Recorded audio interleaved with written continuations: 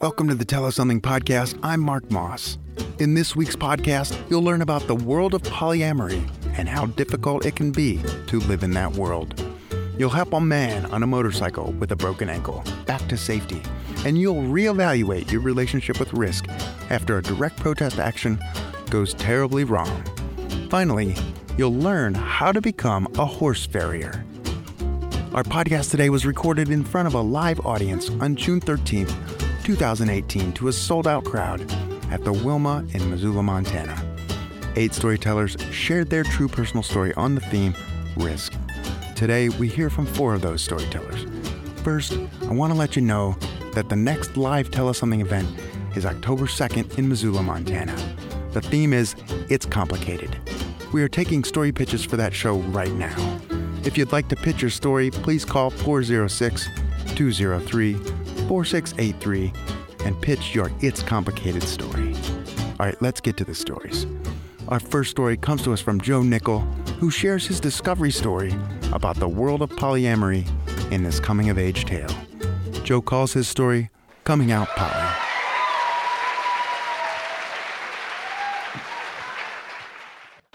I was 25 years old when I first heard the word polyamory. I was hanging out with a friend from college, and he was telling me about these people who believed in an approach to romantic love, deep, committed romantic love, where you could share that with more than one partner, maybe even a whole network of people. And as he was telling me about this, I was like, that's my tribe. Where are they? Unfortunately, he had just read about it in USA Today. And I didn't know where to look. This was before the World Wide Web. It was before there was a Google.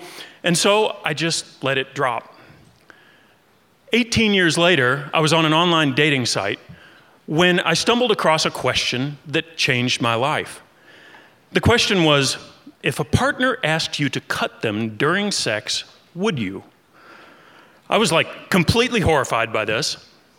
But it did make me think, okay, so wait a second. That's a really vulnerable question that somebody posted on that site. And it made me ask myself, what is it that I have been afraid to ask for in my relationships? Well, the answer to that was very obvious: polyamory. I had recently come out of the longest relationship of my life. It was 12 years long, 10 years married. And we had shared more deeply than I'd ever shared with anybody in my entire life. And yet, in all of that time, there was one word that had never parted my lips: polyamory. It wasn't that I was unaware of myself and how I am. As a matter of fact, time and time again during my marriage, I would find myself falling head over heels infatuated with some friend or another, even as I was constantly head over heels in love with my wife. And I just didn't know what to do with that. It's like none of the relationships around me had been modeled in this way. As a matter of fact, I grew up in Kentucky, the son of some really lefty, liberal, do-gooder people who modeled a kind of relationship that was, one man and one woman. They met in high school. They graduated. They got married at the end of college. They had kids together, just like their parents and their parents before them, just like every movie and TV show that I ever saw. But it was more than that, because when I was in high school, my cousin Matt came out as gay. Well, this was a wrenching experience for our entire Kentucky family. Particularly his parents, they were traditional Baptists who believed that this meant that Matt was going to hell to burn forever based on who and how he loved. And then, 2003, the state of Massachusetts, hallelujah, legalized gay marriage, right? And the pundits got on TV and they were like, you know what this means? The next thing that's going to happen, people are going to start marrying their pets. And they're going to start marrying their toasters. And they might even start marrying multiple people. And you realize at moments like that as far as our culture is concerned, I'm even more shunned than the gay people now, because I'm as bad as the toaster marriers.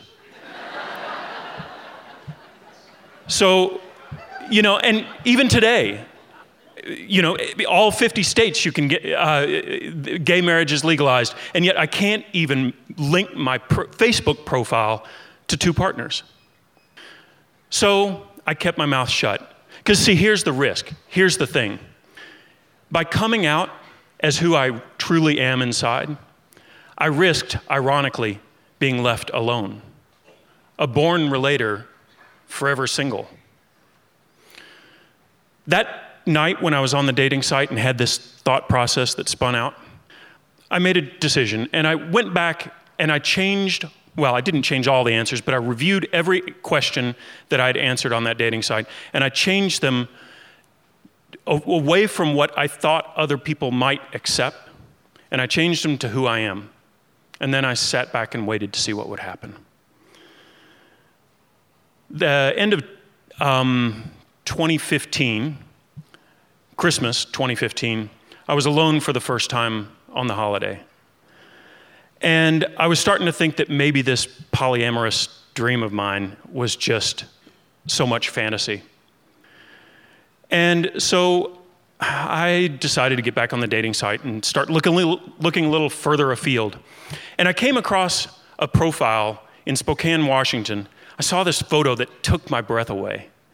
And without looking at any of her other photos, without reading anything she said about herself, without even seeing how she answered all those questions, I sent her a message and I said, "You win at online dating, and I have to meet you." Because, as far as I'm concerned, anyone who shows themselves standing aboard a rusty commercial fishing vessel with stormy seas in the background, wearing a big red rain poncho and a giant rubber horse head and holding a really pissed off house cat, that's the woman for me. And she messaged me back. And her name was Darla, and she was a Buddhist and a vegan, and we started texting, and it was like constant, just ridiculous, childish, like always on my phone, hundreds of messages a day. She came to visit me a week later in Missoula here, and the first time we made love, she looked me in the eye and she said, "I already know we fit." And I knew exactly what she meant, because I knew it too. And a couple of weeks later, I was trying to get my gumption up to talk about maybe this non-monogamy stuff when she said it first. She said, "What do you think about polyamory?" And so we started reading books and talking constantly about this stuff, listening to podcasts, and we talked and we talked and talked, and we loved and we loved and loved. And today we share rings together to symbolize how far and how deep we've come. And I'm great friends with her other partner, Eric, who's a mechanic at SeaTac. They first bonded over their shared love of diesel engines. I know nothing about engines, so I'm really glad that Darla has an Eric in her life. Being poly in Missoula, it kind of sucks. I've dated a succession of mostly monogamous people who think, well, maybe this poly thing, I could maybe give it a try, until they fall in love, and then it doesn't seem like their thing anymore. But, then there's the case of Melissa. Melissa and I met a couple of years ago on a different dating site, and she messaged me back, and I was like, I get to go on a date with her? And she was so beautiful and she seemed smart, and then I met her and she just exuded this warmth and empathy that I was like, I need more of that in my life. And so we dated for a while, and then we kind of fell out of touch for a while. And then she came back to me because she wanted to talk about this polyamory stuff more and understand more about it. And so we started talking more, and we read the book together, and we ended up starting a Facebook group for local poly people, and lo and behold, there are some of us out there. Although it's a secret group, you can't find it because there are a lot of people who still are worried that they could lose a job, lose a family, lose custody because of who they are inside. And eventually, this relationship has blossomed into the kind of relationship where, next week, I am having a fairly significant medical procedure. And for most of you, you probably would ask your husband or your wife or your brother or your sister to be there for you?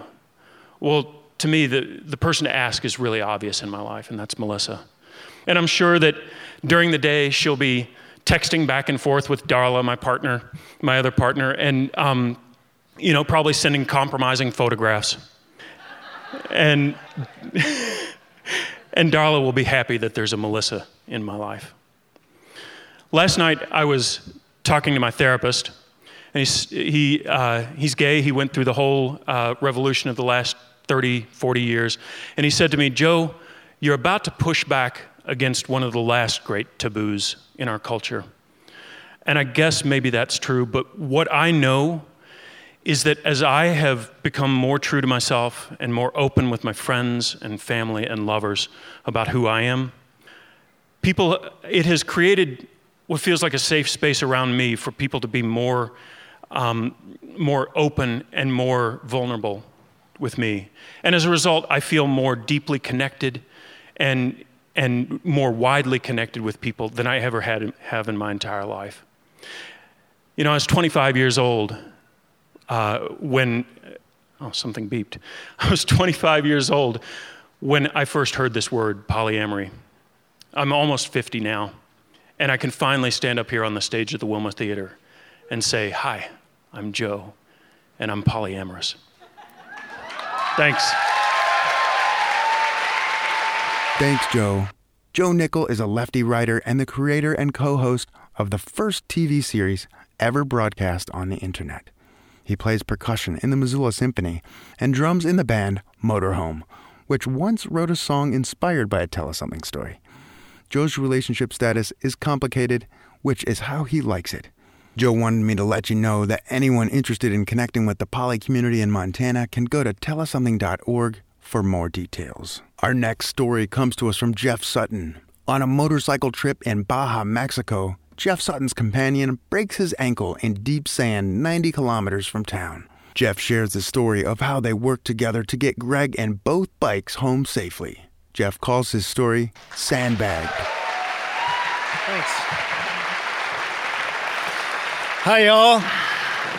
Want to welcome our guests from other places around the world. One of my favorite things to do is visit other places and learn about other cultures and other people. And one of the reasons why I like to go by motorcycle is because you're exposed to the elements, hearing the sound of the call to prayers in Oman or something through the helmet, and you're just right there with everything. And I love learning about a lot of other cultures and people and how they live.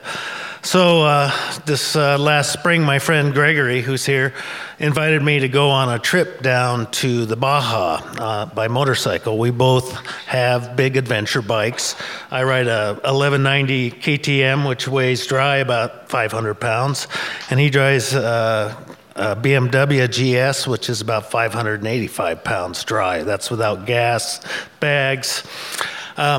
The winter before, he and I had gone to Vietnam, and we rode Honda 250s, where you had about enough room for your rain gear, and if you wanted clean underwear, you just turned your inside out, and there we were. But this trip, we decided we'd do some camping, so we had tents and sleeping bags, cooking gear. We were just going to sleep on the beaches.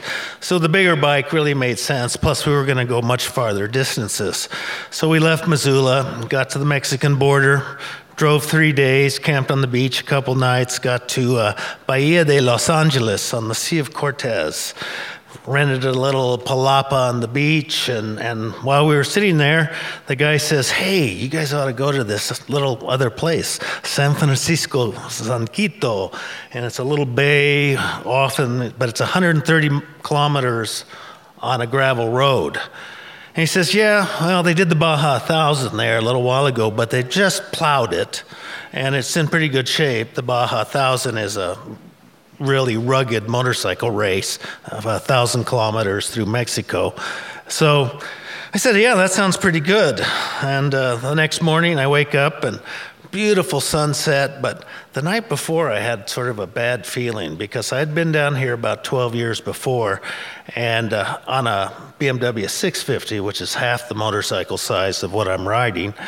And my friend Hank Harrington and I decided to ride part of this road. And after he fell for the 4th time, we decided, that's enough. So I said to Gregory that morning, I said, I'm a little nervous about this. We got to be careful. And we decided that if it was too bad, we would just turn around and come back. So we take off after breakfast, maybe about 9 o'clock in the morning. And we make it, 30 kilometers, and we get off, and we're kind of congratulating each other. It's beautiful, the desert's beautiful, and flowers are blooming, cactus everywhere. And we're both in our 60s. I'm the young one. And we're thinking, we're really out here doing this. This is great. And we go on, and the guy had told us there was a big hill, and that was the worst part of the trip. We get up to the top of the hill. I immediately dropped my bike and went, it's okay. We pick it back up. Greg says, I'm going to lead now. So he takes off. The road's really kind of gnarly. It's sand, it's gravel, and these are big bikes. We probably got 700-800 pounds under each one of us. So you're just going like this and gritting your teeth. And it was a challenging ride, but we were managing it, and we made it 100 kilometers, and I'm about 200 yards behind Gregory. And I come up over the hill, and I look down the road, and there's this bike on the road, and I don't see Gregory. So I go, oh, shit. And I get all of a sudden hit about 12, 14 inches deep sand. And I'm just going like this, and I kind of ride my bike up to the edge and just drop it, run down there, and I see his helmet sticking out from underneath the bike. And I go, Gregory, are you okay? And I hear this, I broke my ankle. And I go, oh, shit, we're in trouble now. So I run up there, and I take his helmet off, and he's got blood running down his face. And trying to assess the situation, so I drag him out from underneath the bike, and we try to see if there are any bones sticking out of his leg, which there weren't, fortunately. And trying to decide what are we going to do. And he says, well, I got some pain pills in my bag there, but there weren't any pain pills. And I drag him up under the shade, and I kind of set up a tent and put some my fly up for more shade. When he crashed, it was 92 degrees. It was about noon. And we're 100 kilometers from town, and we haven't seen anybody on the road all day. So we're kind of going, well, what do we do next? Well, I got a satellite phone. So I get the satellite phone out. He's trying to call, and I go down and check my bike and to get some things off of it, which is about 100 yards down, and I notice the gas is leaking out of it. So I'm trying to lift it up, and when I had rode up, I dropped it, so it was downhill. I can't lift 600 pounds anymore, and used to be able to, but remember, I'm the young one, and so I go back, and I said, God, I can't get my bike up, but I had propped something underneath it so the gas quit leaking out. And Greg, and I sit there, and he says, I can't get anything on the satellite phone. And so he gives it to me, and I start trying to dial it. He says, well, get out away from under the tree. And, in the daytime, you can't see the satellites going by, so I'm kind of going like this, and trying to find a signal. And I keep getting a message that says, this phone isn't set up for Mexico in Spanish. So no satellite phone. So we sit there for a couple hours. I have the tent set up. We have 2 gallons of water. And when I took Greg's helmet off, he was bleeding. And I said, well, let me wash that blood off your face at least. And he says, we might need the water.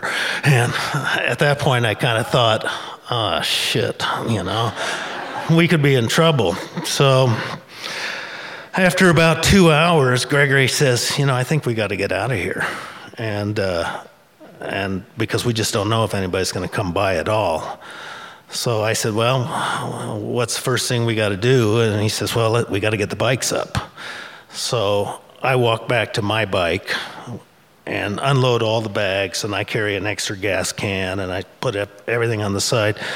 And Gregory crawls on his 2 hands and 1 leg the 100 yards back to my bike. He gets underneath it, and the two of us, we get it up, but it's pointed the wrong way, and the sand's about this deep, and I'm trying to rock it back and forth. It won't go anywhere. So we kind of go, we saw this episode of MacGyver once. And if you put the kickstand down on a flat rock, you can lift the bike up on the kickstand, and he laid on the ground and pushed it with his good leg. So we spun the bike around, and I rode it out, and then I started loading my bags back up to the hard pack, and Gregory's crawling the 100 yards back to his bike, and we unload it, and we do the same MacGyver trick, turn it around, and as I was walking down there, it looked like this great big slug with two hands, because there was this thing. Well, if you know anything about dirt biking, you got to stand up, and you got to put your weight on the pegs on the outside. That's how you kind of keep it in the gravel and everything. And I'm going, man, how's he going to do this? So another MacGyver trick, we duct taped his ankle together over his boot, and put him in second gear, and he got on the bike, and I pushed him on one side while he rode out of the sand. So we get both of us on the hard pack. It's now about 4:30. It's probably 95, 98 degrees. I'm sweating like a pig. I've been packing all these bags up and down through the sand.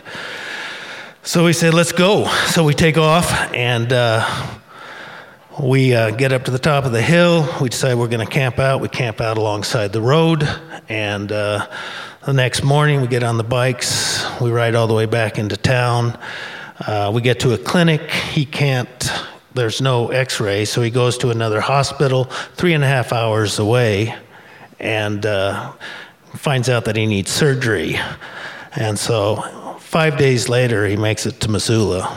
And but I'm at this hotel this whole time, and I was trying to take care of his bike, and they told me to put it up on the patio, so I took it up there, and I rode it up the ramp, and I drove it right through the hotel door.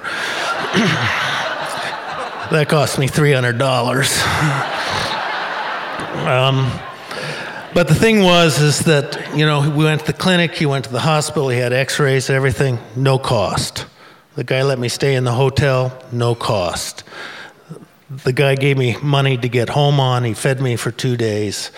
And when Donald Trump says, these people are bad, I say, you ought to come down here and see these Mexicans. They're pretty nice people.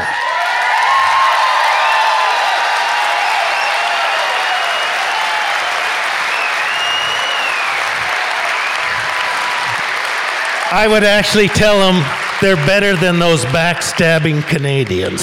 Thanks. Thanks, Jeff. Jeff Sutton is an avid traveler, and his favorite way to see the world is on a motorcycle. He has ridden across China, the Altai Republic of Russia and Serbia, Oman to the North Cape of Norway, and the most southern point of Africa. He continues to ride and explore new places around the world. Thanks for listening to the Tell Us Something podcast. If you enjoyed the stories you hear, please rate us on Apple Music or Stitcher.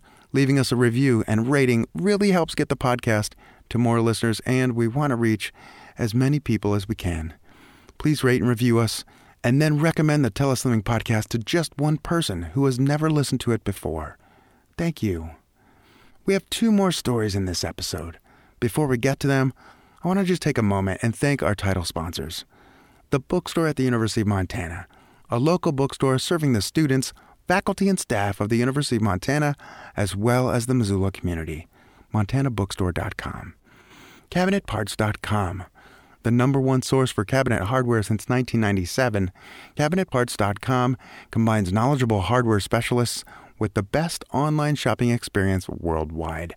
With fast and easy ordering, free hinge matching service, and same-day shipping, CabinetParts.com is the direct source for all of your cabinet hardware needs. Gecko Designs. They build beautiful mobile-friendly websites for both large and small clients in Missoula and around the country. Visit the Gecko Designs team on North Higgins in Missoula or online at geckodesigns.com. Logjam Presents. Headquartered in Missoula, Montana, Logjam Presents is an independent and privately owned live entertainment company. Logjam Presents is the exclusive operator and promoter of the Kettle House Amphitheater, the Wilma, and the Top Hat Lounge. Logjam Presents has created a unique artist and concertgoer experience that is unmatched in the Northwest. Visit them at logjampresents.com. All right, let's get back to the storytelling. Brihanala Morgan is a political activist protesting at the Chinese consulate in San Francisco, and her friend almost dies falling from great heights. Brihanala calls her story Fear and Falling. A quick warning for some of our more sensitive listeners, Brihanala's story addresses a violent encounter with frank language.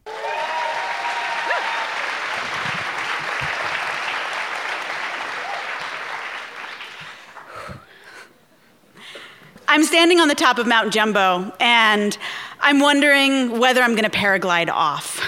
It's an 85-degree day, and I've just hiked up there with my 25-pound pack, and I really don't want to hike back down.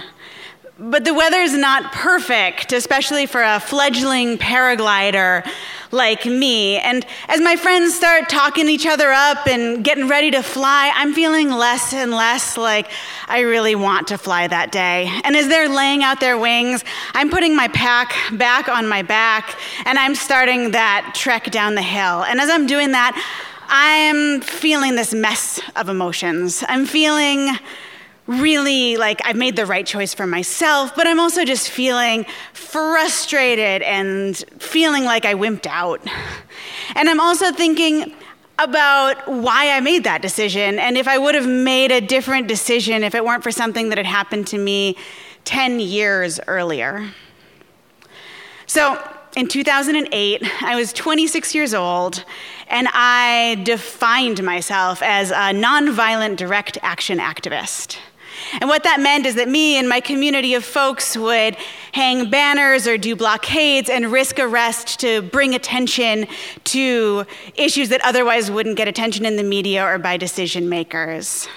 And these actions, although they seemed really risky to people on the outside, actually tended to follow a pretty similar pattern. You would do the action, you would get arrested, but then you'd generally get let out pretty quickly. And pretty much always the charges would be dropped. So even though it seemed like something that was really like a scary thing to do, you kind of had an idea of what you were getting yourself into when you did these actions. So in 2008, as you may remember, China was hosting the Olympics. And Students for a Free Tibet were using this opportunity to bring attention to the struggle of the Tibetan people to protect their land and to gain independence for their country from the Chinese government. And I was asked to participate at an action at the Chinese consulate in San Francisco. So that's how I found myself at 6 a.m, climbing 4 stories up the back of the Chinese consulate in San Francisco with this incredible Tibetan activist named Nyandak. We were going to the roof of that Chinese consulate to do what we call a hangman action. And what a hangman action is when one person, in this case it was Nyandak, would rappel over the side of a building and then hanging, in this case 3 stories above the ground, she would use a series of ropes and she'd use a cloak to make it look like she was being hung. She also had a sign on her that said, "Tibetans are dying for freedom." My role in all of this was to do the rigging and was to set up 2 strong redundant anchors for Nyandak to help her rappel over the side of the building. And then once she was all set up, to protect her ropes and to talk to anybody that came up and wanted to know what we were doing, and generally to just keep her safe. So we got all set up. Nyandak was over the edge. She was all set up for the action. It was still really early in the morning. No one from the Chinese consulate had gotten to their office yet. So we were fine and it was quiet. Then at around 8 a.m., I see a door open to the roof, and I start to try to explain, "Hi, I'm Bria, we're here for this action," but they slammed the door shut, and for another 10 or 15 minutes, it's all quiet on the roof. And then all of a sudden, the door slams open and 5 people run out onto the roof. And I try to again explain using a calm tone of voice what we're doing there. But I don't know if they don't hear me or they don't speak English or they just don't want to talk to me. But I see that one man has a 3-foot-long steel pipe and another woman has a knife.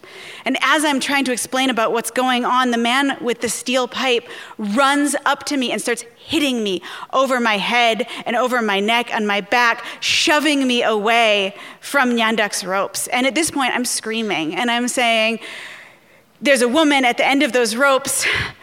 We're here, we'll leave, just please, just let us get out of here.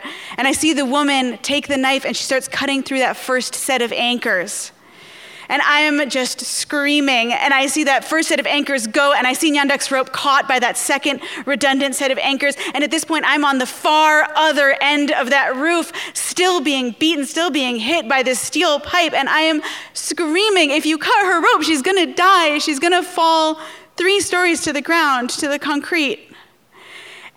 And the woman with the knife just cuts through that second set of lines, and I see the lines sever, and I see Nyanduk's rope go over the edge.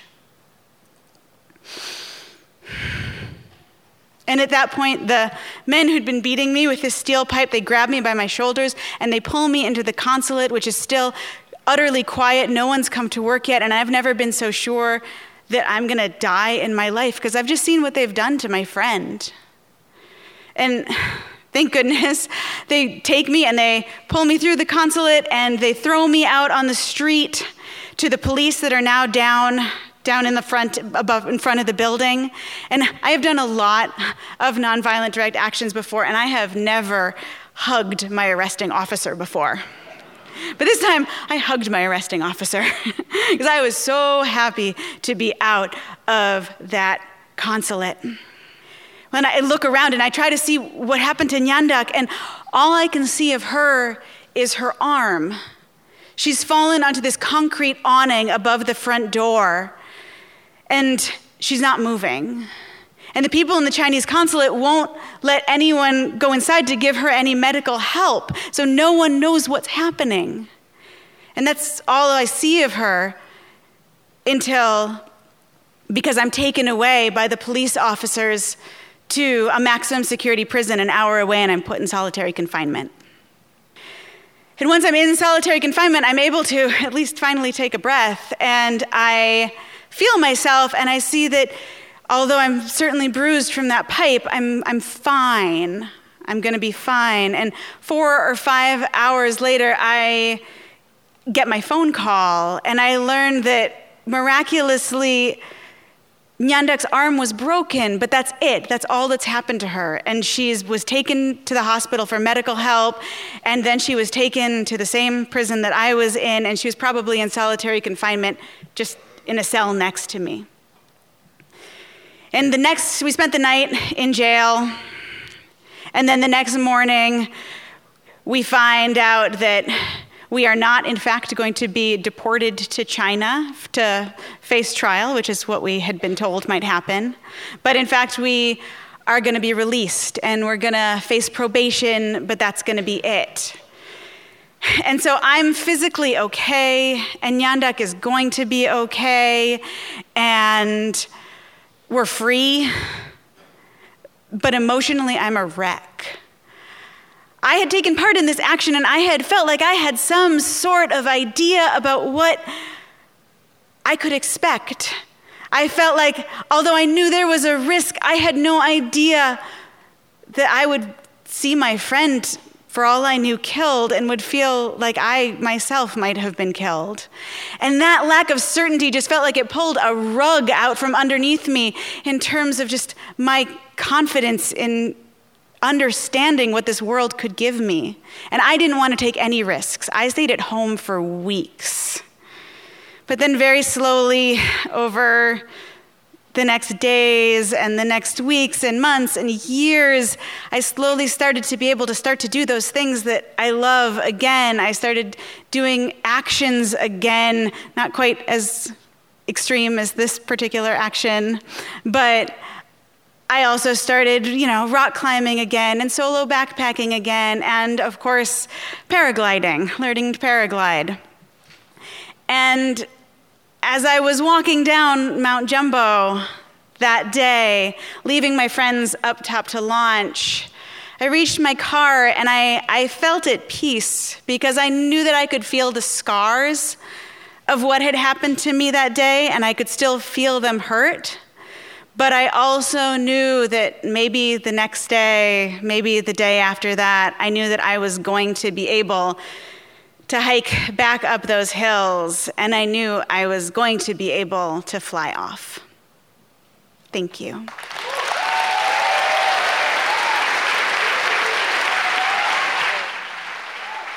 Thanks, Brihanala.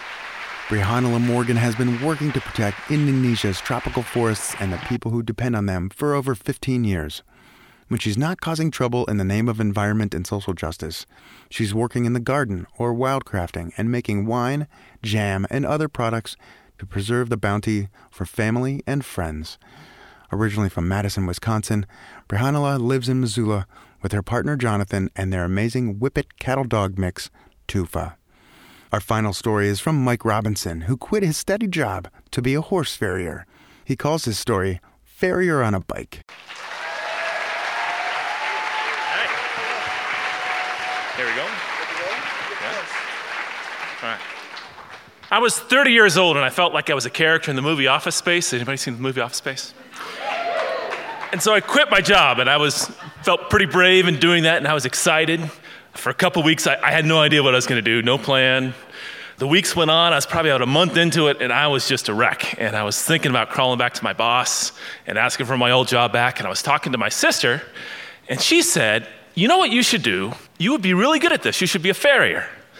And I said, "Oh, what?" And she goes, well, you take care of horses' feet, you travel around, you work for yourself. There's horses everywhere, you can live where you want, and it pays pretty good. And I thought, that sounds great. So within a week, I was signed up for farrier school. If I had any misgivings about being a farrier, they were just amplified when I actually showed up to school. For one thing, I was about 10 years older than everybody there. A large number of them didn't get out of high school. I had a master's degree. They had the cowboy hat and the buckle and the boots, and they talked about their horses, the horses they had, the horses they wanted to get. They talked about all the stuff they did in the rodeo, and it's just a different world. I didn't fit in. I was talking with this one kid one day, and he was looking at me, and he said, "I need to ask you about your shirt." And I said, "Yeah." He said, "It says Trek." He said, "What? I never heard of Trek. What's Trek?" I said, my wife and I, we bought these Trek road bikes, and they gave us a shirt with a bike. He said, "You want to be a farrier, and you ride a bicycle?" Which was funny, but it was also true. But I really enjoyed farrier school. We spent about 2 hours a day in the classroom, and I enjoyed that. I was probably the only guy there who enjoyed that. But we worked in the forge and the anvil, and working with your hands and learning how to shoe a horse. It was great. It was the antidote. I'd spent the last couple of years in an office behind a computer, and this was great. The hard part for me was the horse part. I could deal with the foot, but being under a horse, these are scary animals. They're big, they're powerful. School got some rough horses too.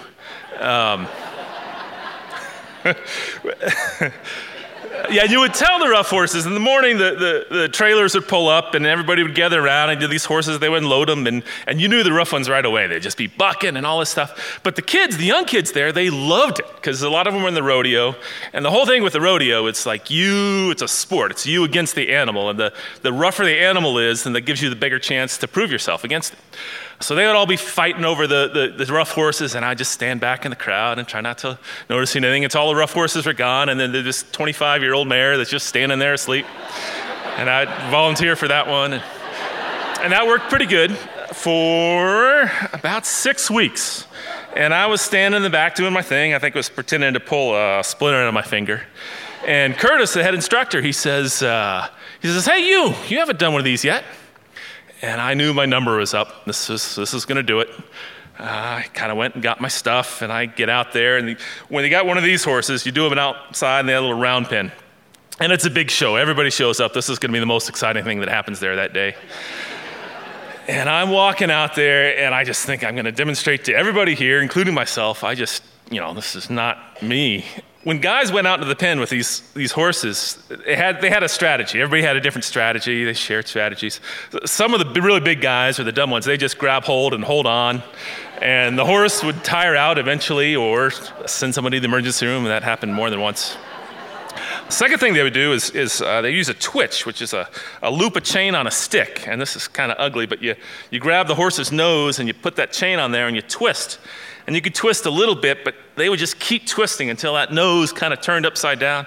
And the horse would just buckle under the pain. And then you could go around and work on the feet, and he couldn't object. And I wasn't going to do that either. The third thing you could do is they would rope the horse. They'd rope it, and then in a way they would throw the horse down on the ground, and the horse would be thrashing around. And if you watch a horse when he's on the ground, when he stands up, he throws his head and his neck, and that uses that momentum to get to his stomach, and then he could stand up. But if he's thrashing and you could hold the head down, then the horse is going to be a lot calmer. Quite a bit calmer, at least. And so you would ask for help. You'd call out to the crowd, and there was this big guy. His nickname was Hoss. Everybody had a nickname. Hoss, this big guy. He'd come out, he'd sit on the head, and the horse would calm down, and you do that. And I thought that looked great. My problem was that I didn't know how to rope. Not even close. So this is a horseshoeing school, and you could ask any questions about horseshoeing, but roping was, I guess, a prerequisite to the school. Yeah, so that wasn't for me either. So I walk out there and I had nothing. The only thing I had going on was I'd been around a couple mean dogs. I should call them scared dogs, not mean. You know, they're baring their teeth, and that's exactly how this horse looked. It's with the ears way back. And I was walking up to him, and I knew with a dog, you kind of let him sniff you. So I kind of look out, you don't look him in the eyes, and I walk up to him, and it worked. The horse comes up, and he sniffs me, and I'm standing there, and I kind of start to pet him, and he shies away, and I keep doing that. And after about 5 minutes, everybody's gathered around, and they had quite seen something like this. And so the heckles start coming in, and they say, "Hey, Trek!" That was my nickname. I said, "Hey, Trek, you're supposed to be working on her feet, not taking her on a date." Yeah. Yeah, these guys were just hilarious.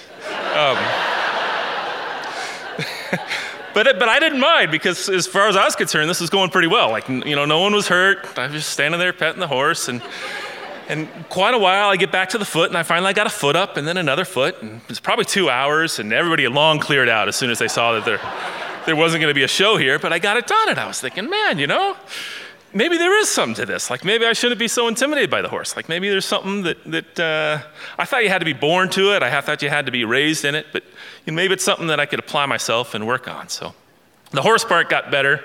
School ended. You end school, you have a final exam, a written exam, and I aced the written exam. And then you have this practical test. You got to make the shoes and fit them on the horse and trim, and you're graded and all these things. And Curtis came to me afterwards. He said that I got the highest score that he's ever get out as head instructor there. So I was proud of that. Thank you. He had only been there a couple years. In fact, the owner of the school, he came and he grabbed my elbow after this, and he asked if I'd want to stay around for a year or so as an assistant instructor. And I said, wow, that sounds pretty good. How much does it pay? And he said, well, it's more an honorary thing. You know, you get some more experience. So I said thank you, and I'm going to go get to work. We were moving to Minnesota after this, which is another story. And my wife, she left about a week early. She found us a house to live in, and she found herself a job. And I spent the last week of school getting my truck all outfitted. I had all the shoes and the racks and the forge and everything in back. And I was so proud. I had these business cards printed up. It said Mike Robinson, farrier, on it. So I drive up to Minnesota. I get there at night. And the next morning, I head out. I wake up early, and I'm just so excited. It's going to be my first day working as a farrier. I head out, and I have to say, most of the kids at the school, when they went home, you know, they had their horses, and their family had horses, and their friends and neighbors had horses, and they had a place to start a business, and I didn't know a single person with a horse. So my plan, I was just going to drive around, I was going to look in the fields for a horse, and then I'd pull in the driveway and introduce myself. And so that's what I did. Didn't go very well. It was a weekday, and I knew it was a weekday, and most people weren't around, and I would write a little note on the back and say I'm new to the area, and I'd leave the note on their door. So the people that were home, didn't go very well. Most of them liked the farrier they had. Thank you very much for stopping by. Or the ones that actually talked to me, that didn't go well. They said, well, you know, how long have you been a farrier? You know, a couple hours, I guess. Or, you know, tell me about your experience in horses in general, and that didn't go very well. And by mid-afternoon, I laugh about it now, but I was not doing well. I was probably as depressed as I ever been. And I got thinking, how did I get here? I had this nice stable job. I had 6 years of higher education invested in this. And why did I quit? Like, what was in that job that wasn't working for me? You know, it wasn't my boss. It wasn't my boss. My boss was great. The company was great. We actually did interesting work. Just, you know, what did it say about me that I couldn't do that? And then what am I doing driving around rural Minnesota, you know, pretending to be a farrier? I'm not a farrier. I'm just a fraud out here. And my heart was just had this pit of growing in here. Like, what am I doing here? I don't know. So I said, you know, in Minnesota, they say you just got to have the strength to do what, you know, get up and do what needs to be done. And so that's what I was doing. I was going to work till 5, and it was almost 5, and I was working my way home, and there was a single horse out in the field. I thought, this is probably my last stop for the day. So I pull into the driveway and knock on the door. I start going through the speech, and she stops me right away, and she says, that's not our horse. That's our field, but we lease it out to this woman who has the horse, and her nephew comes out and trims it, so she doesn't need anything. And I said, okay, thank you. And I turn to go, and she says, we do have a goat.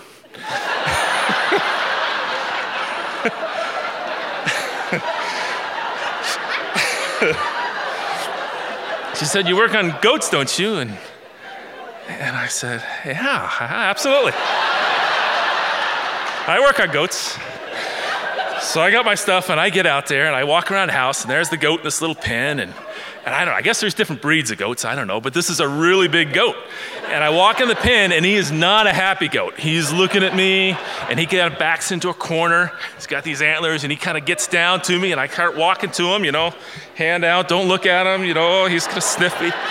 And I get just right up next to him, and he just rams me. He hits me right here, almost knocks me over, and then he hits me again, and the third time, it's just my instincts kick in, and I just tackle the thing.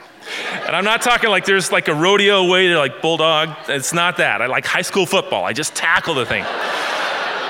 And it had been raining, and now it's muddy, and it's a small pen, so it's just piled high and goat crap, and we're rolling around, and this goat is strong, and he's screaming, and I'm rolling around with him, and I'm now into my high school wrestling, and I got the thing like a half Nelson. I got a leg hook going, and it was chaos, but I knew, I had been to school, and I was professional, and I knew what to do. And I look at this woman, and I said, you need to come here and sit on his head.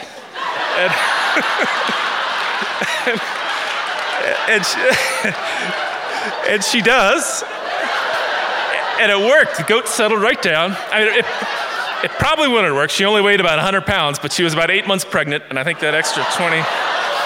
And so I get to the feet, and I'm really hoping it looks something like a horse foot, and it doesn't. And kind of like a deer foot. I'd seen a deer foot, so I start working a little bit, and I get it, and then all of a sudden, I think I'm doing pretty good, but I hit the quick, and now some blood starts coming out. So I move to the second foot, and I know where to stop now, and the third and fourth foot, it looks pretty good, and the goat stands up, and she goes, that looks really good, and I say, thank you. And then she caught me off guard. She says, well, what do I owe you? And I said, I'd done some research. I know that the going rate was $25 to trim a horse's foot. I got to think quick, you know, like a goat. And I said, well, a goat's about the third the size of a horse. So I tell her, I say, I charge $10 for goats. And she pays me, and I'm on my way. And now I'm headed home in a very different frame of mind than I had been half an hour earlier. And I get home, and I walk in the door, and my wife, she's excited. She runs to the door and see me. She says, how did it go? And I'm just standing there, just mud and goat crap, and I reach in my pocket, and I pull out this $10 bill. And she and I both knew that I'd spent a lot more that day just in driving around, just in gas. And this is why I love my wife. She looks at that $10 bill. She just runs to me, and she throws her arms around me and gives me a big kiss, and she says, I knew you could do it. She said, I'm just so proud of you. And that's how I became a farrier. Yeah.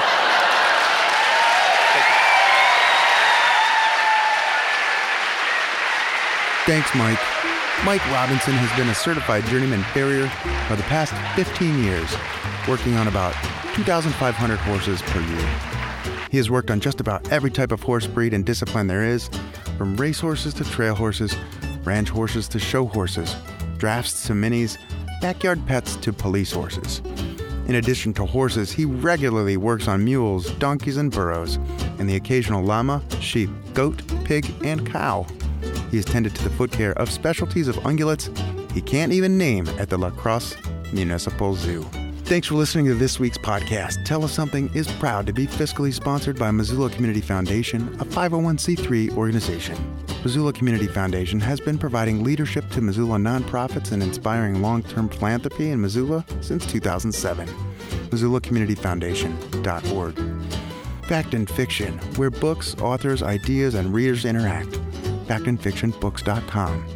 Missoula Broadcasting Company, locally owned and operating 4 stations including The Trail 103.3, Jack FM 105.9, U104.5 FM, and ESPN 102.9. Learn more at MissoulaBroadcasting.com. Enlighten Lab Float Center. Enlighten Lab is a spa featuring sensory deprivation or floating as a wellness therapy. Unplug, reset, and recharge in their state-of-the-art float tanks, or sweat it out in their infrared sauna. Learn more at enlightenlab.com. That's ENLYTENLAB.com. Missoula Federal Credit Union. Find them at MissoulaFCU.org. Thanks to Cash for Junkers, who provided the music for the podcast. Find them at cashforjunkersmusic.com. Podcast production by me, Mark Moss. Thank you to everyone who attends the live events, those of you who download the podcasts, and most especially to the storytellers, Joe Nickel, Jeff Sutton, Rihanna La Morgan, and Mike Robinson. The next live Tell Us Something event is October 2nd at the Wilma. The theme is It's Complicated, and we're taking story pitches for that show right now. Call 406-203-4683 to pitch your It's Complicated story. You can find us on Facebook, YouTube, Twitter, and Instagram.